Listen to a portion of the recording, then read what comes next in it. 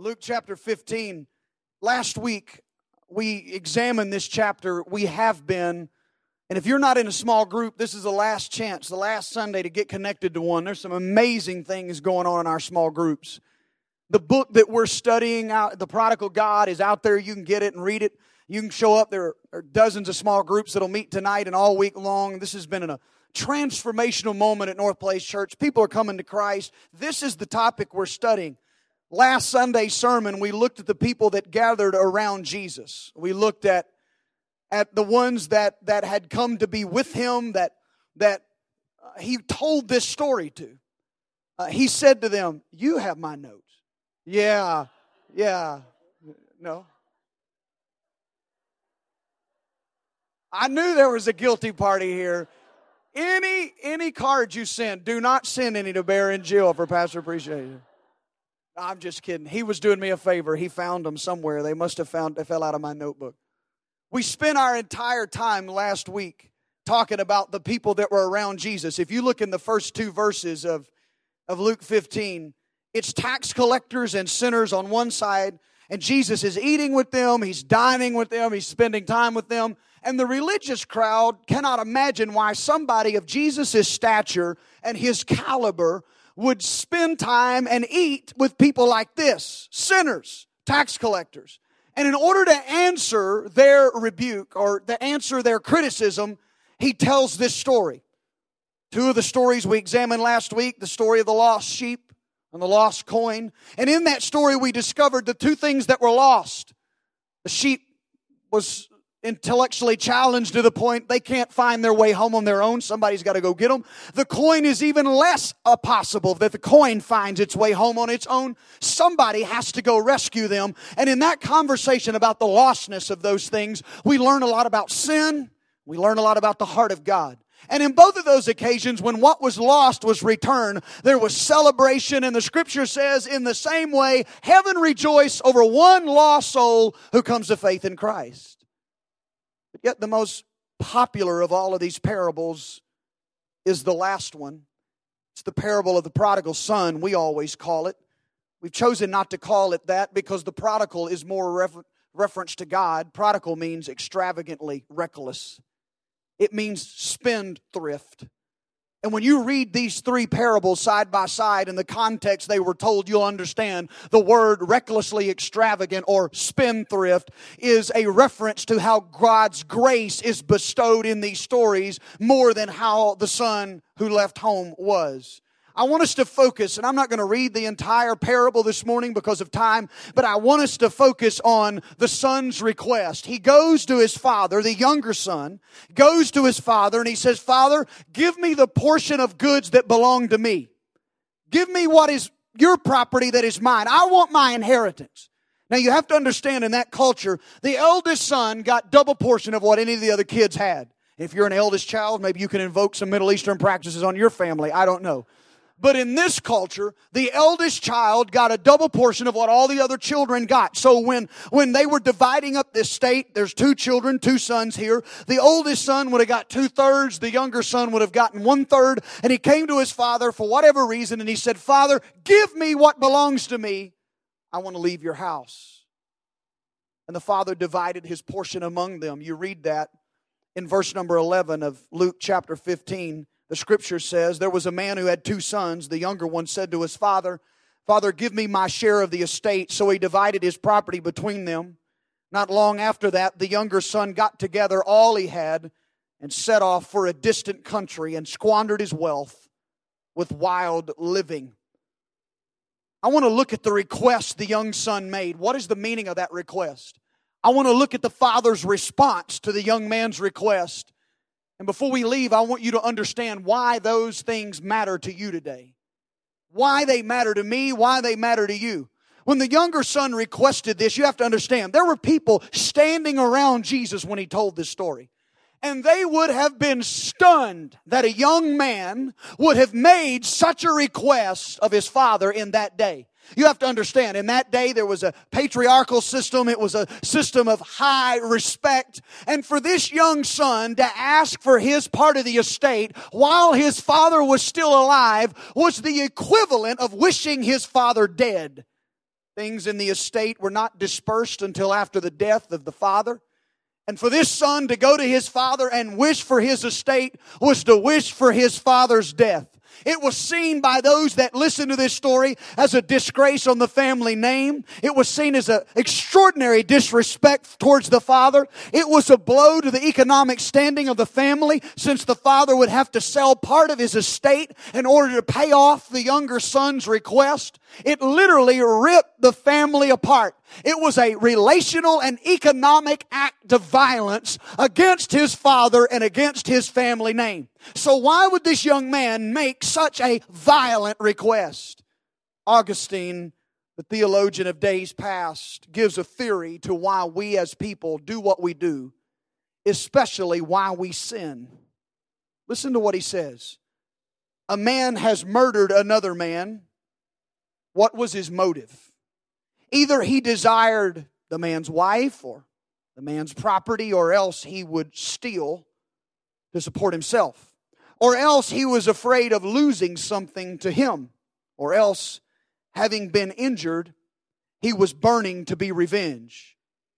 Augustine goes on to say that even a murderer murders because he loved something. He loved romance, or he loved wealth, or he loved his reputation. He loved something else much more than God. And that is why he murdered. Our hearts have become distorted, according to Augustine, by disordered loves.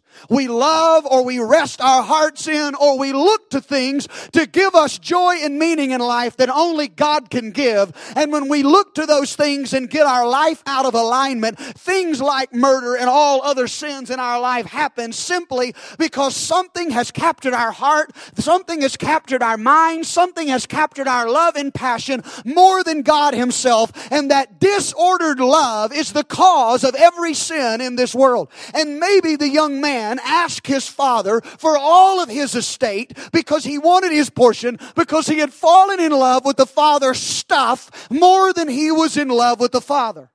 We have a hard time understanding why God would have ever have asked Abraham to go to Mountain Moriah and sacrifice his son. It's a story in the book of Genesis 22.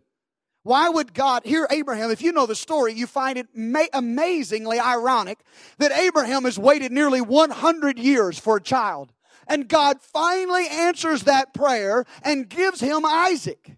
And shortly after Isaac is born, he's a young man, God asks Abraham to take Isaac and sacrifice him on the altar. I've read this story and I've tried to rationalize this passage of Scripture with the God I read about in the rest of the Bible. A God who is a giver and not a taker. A God who blesses, a God of grace. Why would the God who gave Isaac to Abraham in turn ask for him back?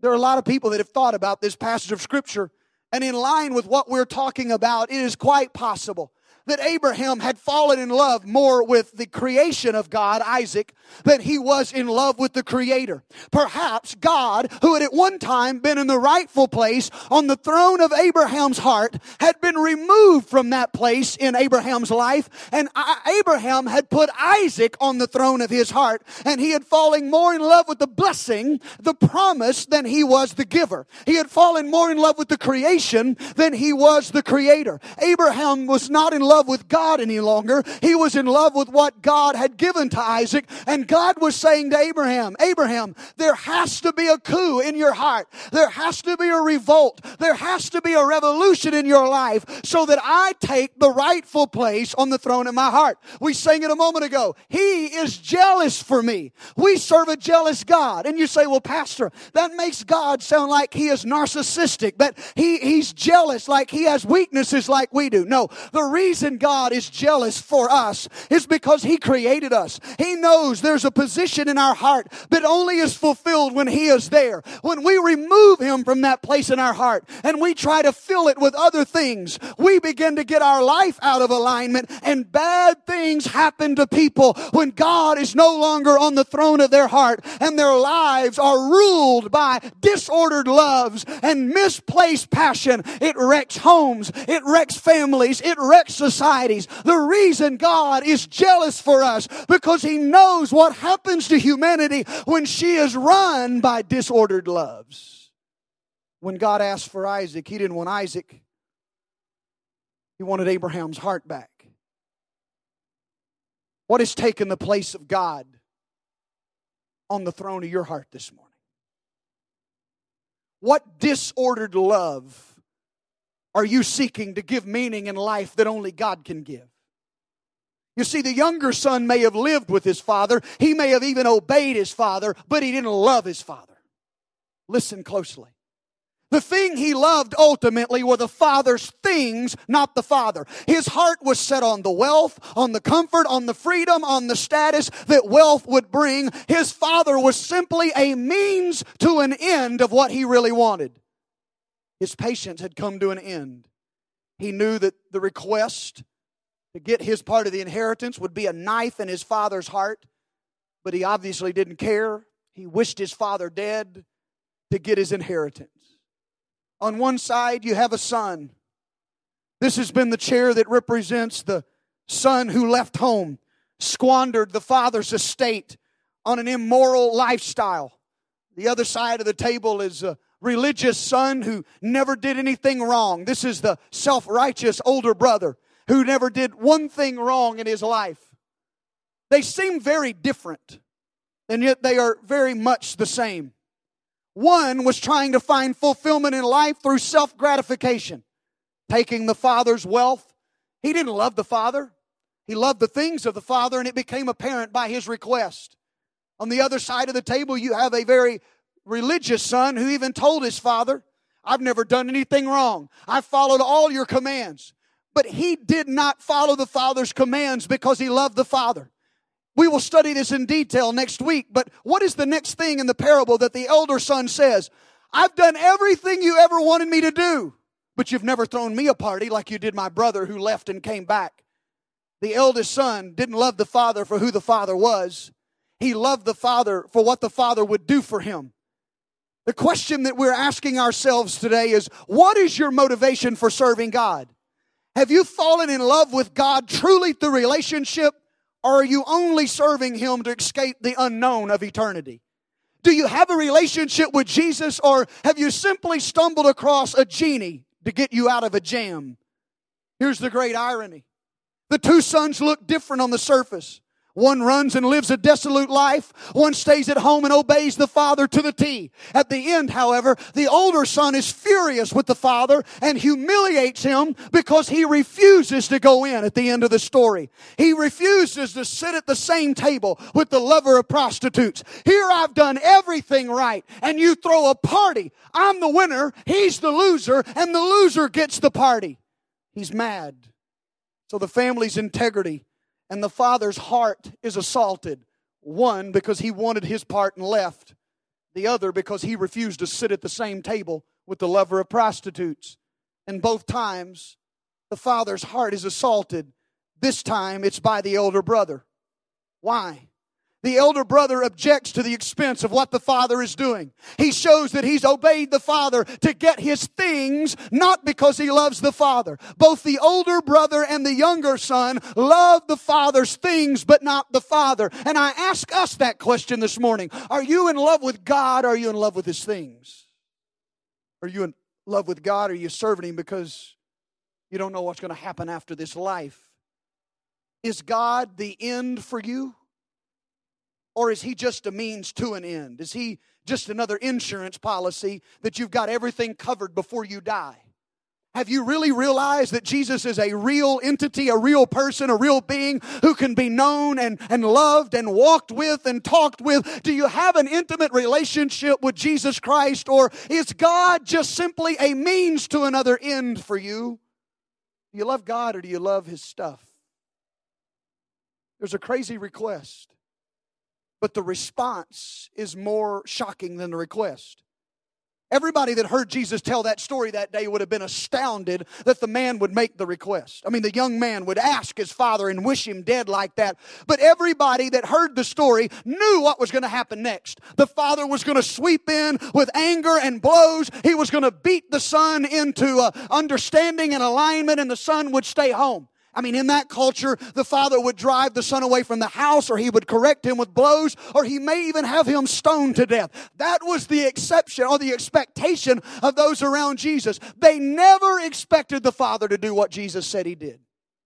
Instead, the verse of Scripture says, he divided his property between them.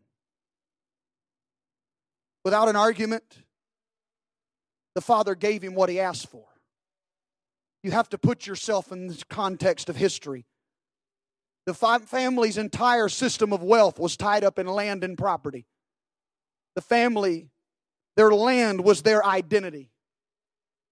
And when the son asked for that part, he literally asked for the father to tear his life apart. Because he had to sell part of his land in order to pay off the son's request. And he literally tore the life out of the father. The older son and anyone else in the community would have thought the father was foolish to give the younger son his request. But looking back, we know better. If the father had become embittered or beaten the young man or attacked him in some way or been hard-hearted towards him, the father would have become so hard he would have never welcomed him back, and the son would have never expected to be able to come back home. But here's what the father did. He took the shame. He took the agony. He took the pain. The sin the son was committing, he went off and had a blast. But the father took the shame upon himself. Instead of taking revenge, instead of paying the son back by inflicting pain on the son, the father kept the door open for relationship. The father was willing to suffer for the sin of the child so that someday the child could come back home. I hope you're understanding the depth of the love of God in this story as it revealed here. I hope you see the connection that Jesus wants you to see between the Father in this parable and the Father that you have in heaven. You say, but Pastor, I know maybe historically it was a ridiculous request, and maybe the people around thought it was even a more ridiculous response that the Father would give the Son what He wanted. But what difference does it make for us?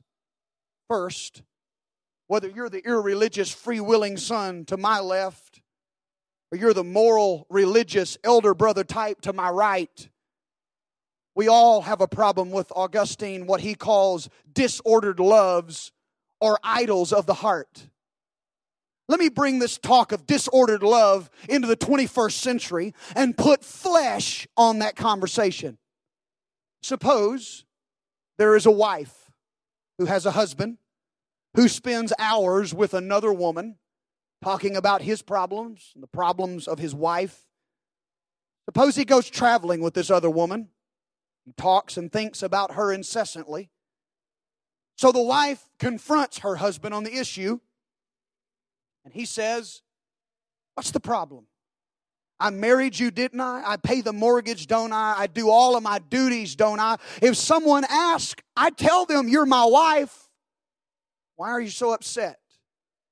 And she would rightly, and we would all understand why, she would say to him, "Because you are legally bound to me, but someone else has captured your heart. Someone else has your imagination." Suppose there's a Christian who says he serves God with all his heart, but he devotes all of his time and energies to some other aim. His relation with God is more of a drudgery and an obligation than it is a passion. Suppose the Holy Spirit begins to knock at this man's door and convict him of his apathy, and the man says, "Hey God, what's the problem?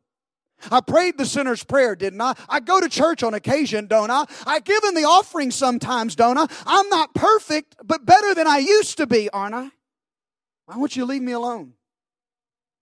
God won't leave him alone because He knows the term Christ follower in this person's life is only a label. He knows this man's heart follows after other things. He knows something else has captured this person's heart and imagination. Many of us in this room are like the elder brother. We may obey all the rules, but our real heart and our passion is something else. What Isaac has taken over your heart? I mean, it was a good thing. Isaac was God's answer to prayer. But for some reason, Abraham allowed Isaac to become more important in his life than God. What Isaac has kicked God off of the throne of your heart? Is it your career? Is it money? Is it your children? Is it peer acceptance and your reputation? If there's anything that has a controlling position in your heart, if there is anything more important to your happiness than God, then it has become a God with a little g, a disorderly love, an idol of the heart. Here's the reality. There are a lot of disordered loves for the people that sit in this chair. For some of them, it's an idol of addiction. It's a drug. It's a substance. For some of them, it's a relationship that has become promiscuous. For some of them, it's a passion other than what is pleasing to God. And most of the people that sit in this chair, the things that they deal with, it's not hard to argue with them that they're in this chair, that there's anything wrong, because their lives are so out of balance and they're moral. They're easy to see. I mean, you know this son is lost. Not an argument. The more dangerous idol of the heart is when they're found in the elder brother. Because those idols of the heart are hidden by religious service. They're hidden by Christianese. They're hidden because we go to church and we pay our tithes and we're good people. But the reality is, even in the heart of good people, elder brothers who come to church every Sunday, there's the reality that we could fall in love with something in our life that is more important to us than God Himself, and continue on with our religious service, and all the while not following Jesus is no longer a pleasure of ours, it is an obligation of ours. Has following Jesus become a duty to you? Or is there a sense of freshness? Is there a sense of joy? Is there a sense of purpose and passion in your walk with God? Do you have the younger brother syndrome or the elder brother syndrome? Are you seeking after self-gratification? Are you going through the drudgery of obedience and there is no pleasure in your relationship because of the disorderly love, the disordered love of your heart? What difference does it make to us? It makes a lot of difference if you can see what the Father did for the Son in the parable is what the Father has done for all of us. When God came into this world, He could have come into this world in wrath.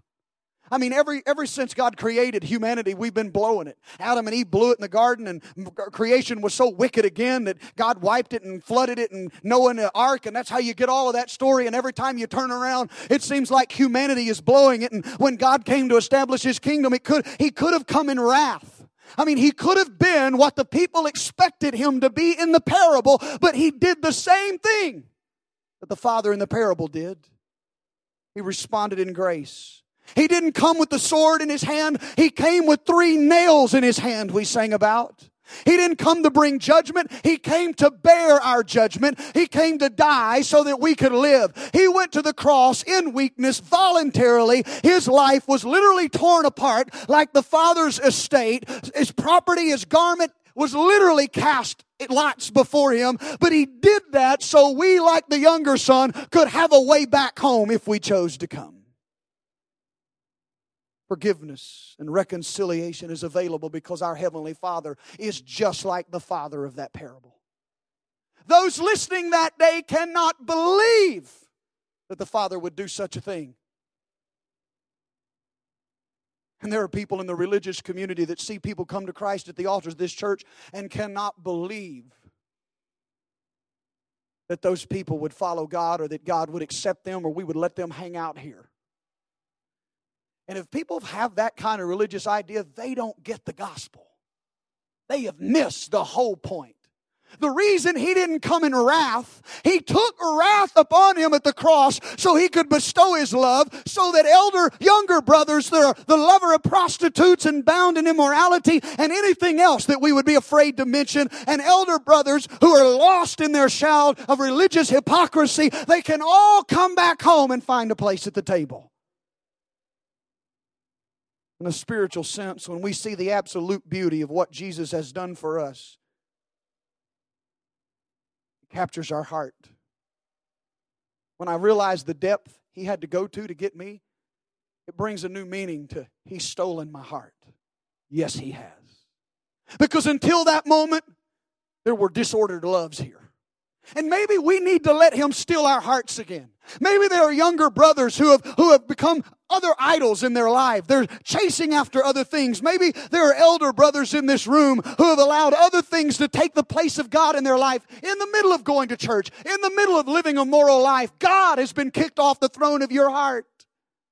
And maybe we need to understand the meaning of that song again. You've stolen my heart. Yes, you have. The disorderly loves have been unseated from their throne, and God has taken His rightful place. He's recaptured the right spot of priority in my heart. When I look at the depths of where He went for me, it makes me want to lay down my Isaacs and run back to the Father, because He's done everything possible to recapture, to steal your heart back from the idols in your life that are tugging for your allegiance. I want the worship team to come to the platform, and as they do, I want you to look at your screen. John Newton is famous for writing the hymn Amazing Grace. He wrote a less famous hymn that you may have never heard, but I have copied on the screen a few lines from that hymn. It says this: our pleasure and our duty, though opposite before, since we have seen His beauty, are joined to part no more. It is our highest pleasure, no less than duty's call, to love Him beyond measure and serve Him with our all. For some of us, our pleasure and our duty is still opposite. Serving God has no longer been our passion. My heart this morning beats for people like this.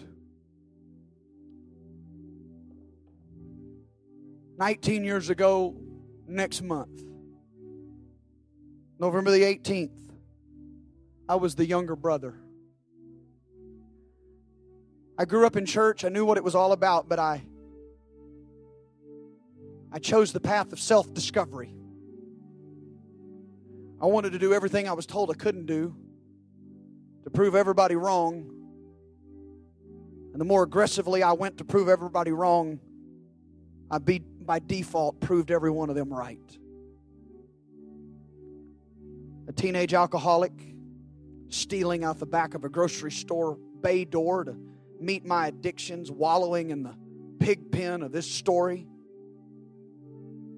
I was the lover of prostitutes, the promiscuous, the drunk, the addicted, and here I've come to Christ. I've been saved 19 years. I've been sober, alcohol-free. Lived a pure life. The danger is I now sit in this chair. No, I don't, sexual sin and alcohol and addiction and the obvious things that we label sin. You know what? I don't deal with those like I used to. I'm still vulnerable to any of them. Don't get me wrong, but they're not passions of mine like they used to be. I'm in a more dangerous place now because I'm in the ministry.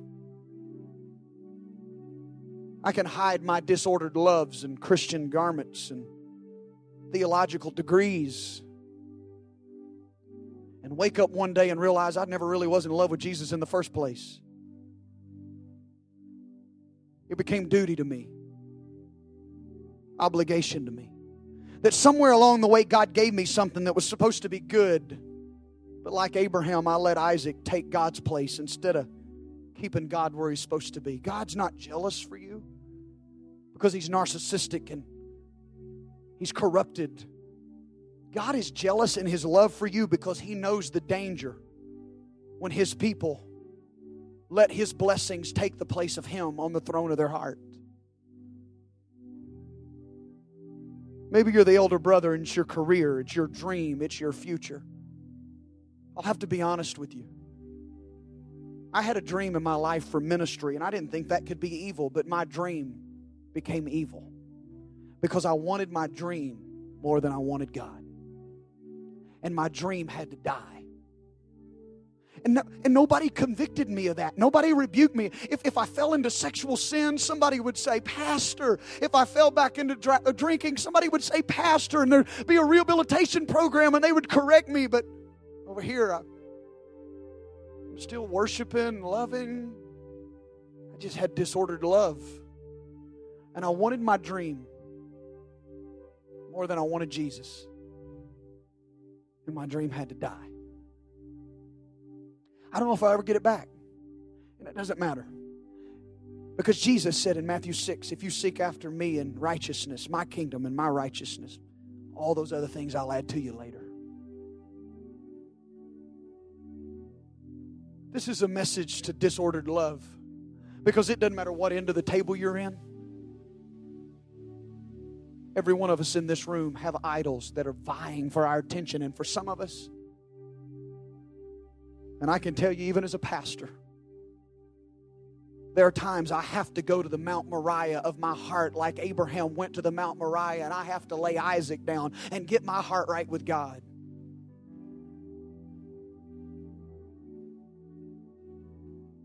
And for some of you, God wants your pleasure and your duty to no longer be opposite. He wants your relationship with Him to be right. It's dangerous when our lives are driven by misplaced passions and disordered loves. In just a minute, I'm going to walk down the front of this church like I have the last few Sundays. There's not been a time yet, this will be the 6th time I've walked from this pulpit down there and waited on somebody to come to Christ. I imagine before this is over, I'll be down there one day by myself, and this may be the day, I don't know. But I'm supposed to wait. I'm supposed to give an opportunity and wait. So whether you identify more with a lover of prostitutes, the younger son that left, there's not a whole lot of argument about where you stand spiritually. But you need grace today. The fact that this front of this church is an ocean of grace to come swim in. There's a spot at the table for you. I don't care what you've done, where you've been, how miserably you failed God. I don't care if you're 80 or 18. You may feel unworthy, but in God's eyes, you're not.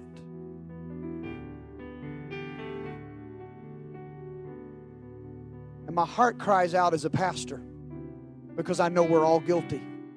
I just don't know who God's speaking to this morning, because you need to come bring Isaac to the altar so that God can find the rightful place on your heart again. Misdirected passions and a disordered love has robbed you of the joy of serving God.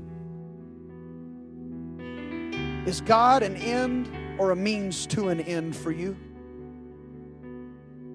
You serve Him because you love Him, or you need His stuff?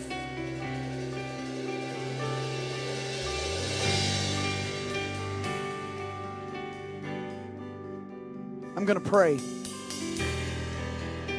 When we stand to your feet, I believe there is power in the gospel, and the Holy Spirit is drawing people in response to this word. Younger brothers, come to my left. Elder brothers, come to my right. And I'll be waiting on you down here, because I know in my heart God said, when He told me to start preaching like this, He said, you don't have to push, you don't have to prime. You let me do my work, and I'm going to do that. Father, in the name of Jesus, would you speak to younger brothers? Would you speak to elder brothers? Every one of us, for one reason or another, at some point in our lives, and maybe it's now, have removed you from your rightful place and put a disordered love there. Would you make this altar like a Mount Moriah, the place of sacrifice, the place where Isaac is removed from the throne of our hearts, and you take your rightful place. Forgive younger brothers, God, that have wandered away, that are driven by sin like I was. Forgive elder brothers like I am so possible of becoming. Forgive us, Holy Spirit, and draw people to an altar of change this morning. Would you stand to your feet all over this place? And if God is calling you an altar, would you come? I'm not asking you to join my church. I'm asking you to respond to the Holy Spirit today. It's an altar of grace this morning.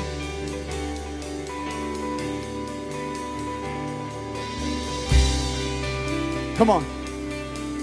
Elder brothers, younger brothers, I don't care why you need to respond. It doesn't matter today, because both of you have an invitation to the table this morning. Disordered loves. Disordered loves. All Jesus wants is to take His rightful place in the throne of your heart. That's it. That's it. His love is jealous for you.